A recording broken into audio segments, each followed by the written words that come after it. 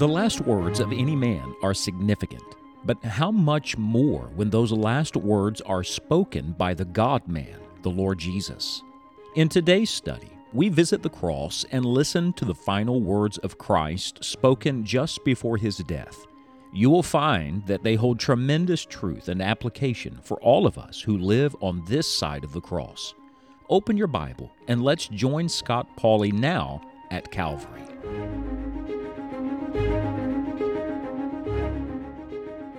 Each of the 7 sayings of Christ from the cross, in a way, stands alone. Each of them has a definite message about who he is, what he was doing, a message about what he was enduring, and an application for us. But at the same time, like pearls on a strand, they're also all connected to one another. And seeing their connection is so important, I think.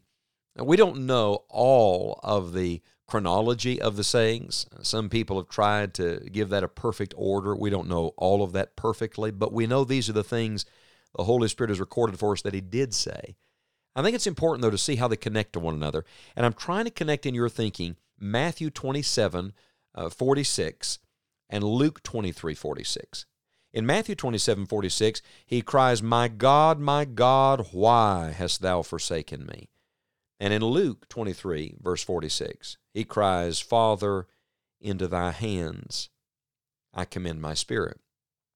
And so we're moving from the why to the what. From why hast thou forsaken me to what Jesus did. And what did he do? He put himself back in the hands of the Heavenly Father.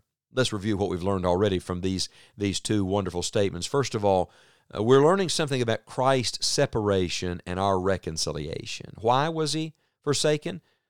So that we could receive eternal life, what we receive. Then we've learned something about Christ's question and our consolation. He asked why, and so there's great comfort and consolation in that for us. We all ask why, and so here's what we know, that all men ask, and it's okay to ask as long as you ask your great God. Bring your questions and fears to the Lord. But then one more truth from these 2 cries.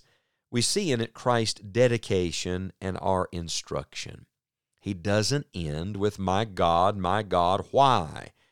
He ends with, Father, into thy hands I commend my spirit. And so we're moving from the why to the what. Here's what we can do. Look, his last words are our lasting example. When the Lord comes near the end, it's not the final word, but it's close. He's saying to the Father, Father, I'm just putting it all back into your hands. Can I recommend today that you do the same thing? If it was good enough for Jesus, it's good enough for us.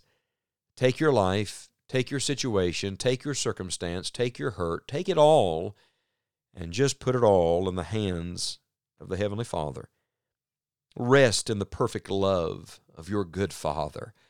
Oh, look at your Father's hands. They're loving hands. They're strong hands. You're in his hands. John chapter 10, you're in the hand of the Father. Live so there's nothing between you and your Father. So at the lowest moment you can pray. And put your whole life, day after day after day, in his capable hands. This is really a statement of complete surrender, of total consecration. Father, into thy hands I commend my spirit. Now, notice what he does not say. He's not concerned here about his body. That he has sacrificed. I mean, he's been slaughtered. He literally is bloodied and bruised and beaten and dying. But it's not just his body he's commending to the Father. Look at it carefully. Into thy hands I commend my what? My spirit. The spirit is the deepest part of a man. It's the longest living thing. It's the eternal part. He commends that back to the Father. Oh, this is beautiful. You begin to commend your spirit to God at the moment of salvation. You give him your heart, your life, your eternal destiny, your soul. But friend, all through your journey, at every twist and turn, in every trial of life, what must we constantly do? We must come back to that same loving Father and say, Father, if I can trust you for heaven, I can trust you for here. If I can trust you to keep me out of hell, I can trust you for this hardship. If I can trust you for what I've never seen, I can trust you for what's staring me in the face. And so we're constantly just recommitting ourselves into the Father's hands. That's a mark of everybody who is a true follower of Christ. To all who would conquer in the end, You have to be wholly given to God. Don't get stuck on the why. Move to the what. Some people live their whole life and they let their hurts define them. What somebody else did to them, they let that define them. And might I say, detour them. I'm glad Jesus' last word was not, my God, why hast thou forsaken me? No, he turns right around and just commits himself back to the Father again. What a confidence in the love of the Heavenly Father, that even after being at that moment he was forsaken, he knew that he could still trust the Father. Oh, you can trust the Father today.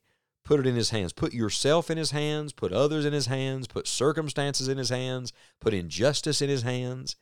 Romans chapter 12, verse number 11. Dearly beloved, avenge not yourselves, but rather give place unto wrath, for it is written, vengeance is mine, I will repay, saith the Lord. In other words, just put it all in his hands. Do you remember what Paul said? Alexander the coppersmith did me much evil. The Lord reward him according to his works. And by the way, when you put all in the Father's hands, you can be sure the Father will answer. You see, 3 days later, Jesus rose from the dead alive forevermore. God the Father raised him from the dead. 40 days later, the Father received him back to glory. And forever, for eternity, the Father has given him a name, Philippians chapter 2, that is above every name. Yes, the Father always answers our prayer, and the Father always honors our surrender.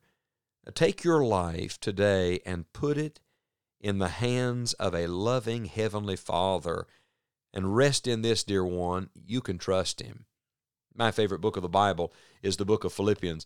I love Philippians chapter 1, verse number 6. Being confident of this very thing, that he which hath begun a good work in you will perform it until the day of Jesus Christ.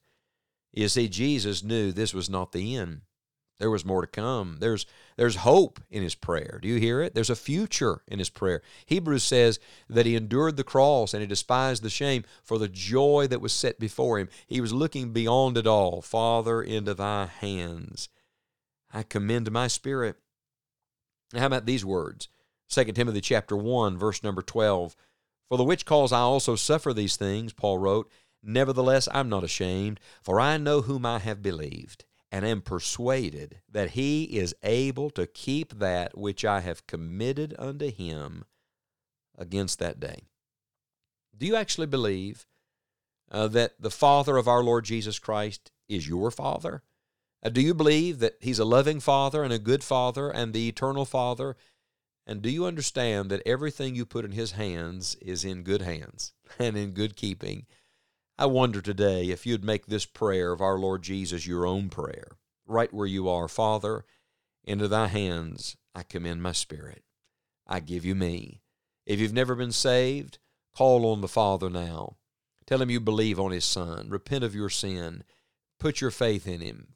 Put your all in his hands. God the Father will bring you into his family. And if you are a child of God, then speak to him as your Father and say to him and affirm again today, I know whom I have believed. I am persuaded you are able to keep that which I've committed unto you against that day. Oh, these cries from the cross. They were not only good for Christ on that day, they are good for us today.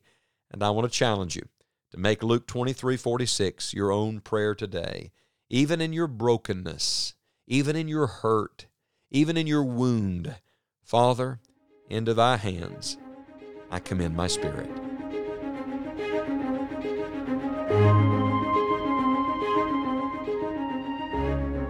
Can you hear the cries from the cross? In each of these Holy Spirit-inspired words, God has a message for us.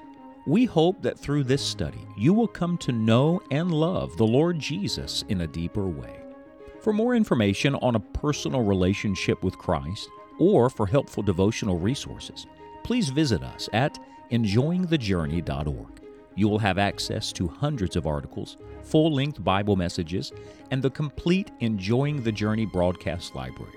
Remember that only as you follow God's Word will you find Christ's joy.